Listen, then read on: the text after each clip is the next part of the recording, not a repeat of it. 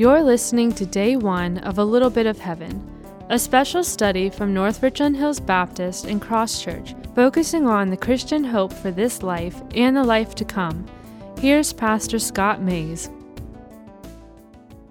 This life will one day end, but life has a sequel. For believers, this isn't your best life, for you're headed to spend a better life where everything is made new. Now, how you live this life has a direct impact on how you'll live the next life. And for many believers, they simply refer to this next life as living in heaven. Heaven is called the celestial city, a better country, and the eternal shore. Shakespeare called it the undiscovered country. Now, heaven is God's home. While God lives everywhere and no one place can fully contain him, the Bible teaches us that God dwells in heaven. Think of heaven as your future home, but better than any home you've lived in so far. I think you'll agree with me that there's no better place than home. It's the place where I belong. It's the place where my favorite stuff is, my favorite foods are, and everyone's happy to be together. Now, I love to roam far and wide and see new sights, but there's no place like home, said Dorothy of the Wizard of Oz. And this is certainly true of heaven. Heaven is our home with the Lord, and it's going to be everything we've longed for and more. One day I'm looking forward to going to my permanent home. Jesus said of heaven these words, "Let not your hearts be troubled. Believe in God, believe also in me. In my Father's house are many rooms.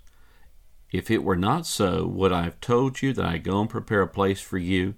And if I go and prepare a place for you, I will come again and will take you to myself, that where I am, you may be also." Jesus said to his followers, in effect, "Don't be troubled, for I have a place for you.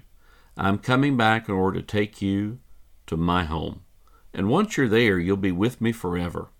Now, the earliest believers took Jesus' words to heart. If you were to visit the ancient catacombs underneath the city of Rome, you'll find richly painted tombs of some of the earliest Christian martyrs. They're decorated with heavenly scenes. Among the inscriptions there, you'll read the words over one who lives with God, and over another, he was taken up into his eternal home. Heaven has been the focus for believers since the beginning of Christianity. And for Christians, the new heavens and the new earth, that represents our permanent future home. Our best life is not now. This life is not forever, but it is but a preview of the life to come. Our home is to be with God himself during our second life, the sequel.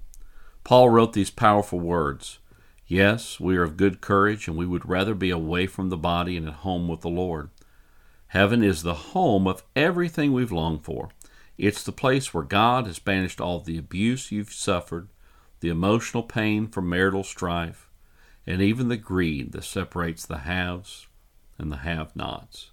We can think of our future home as the Garden of Eden restored, where everything is placed back to its original intention. If we remember when Adam and Eve sinned, they were punished, and their punishment was that they were homeless, banished from the very garden, from the very place of God's presence.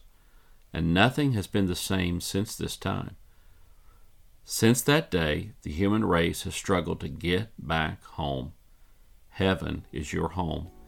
It's where you are reunited with God. It's everything you've longed for and more.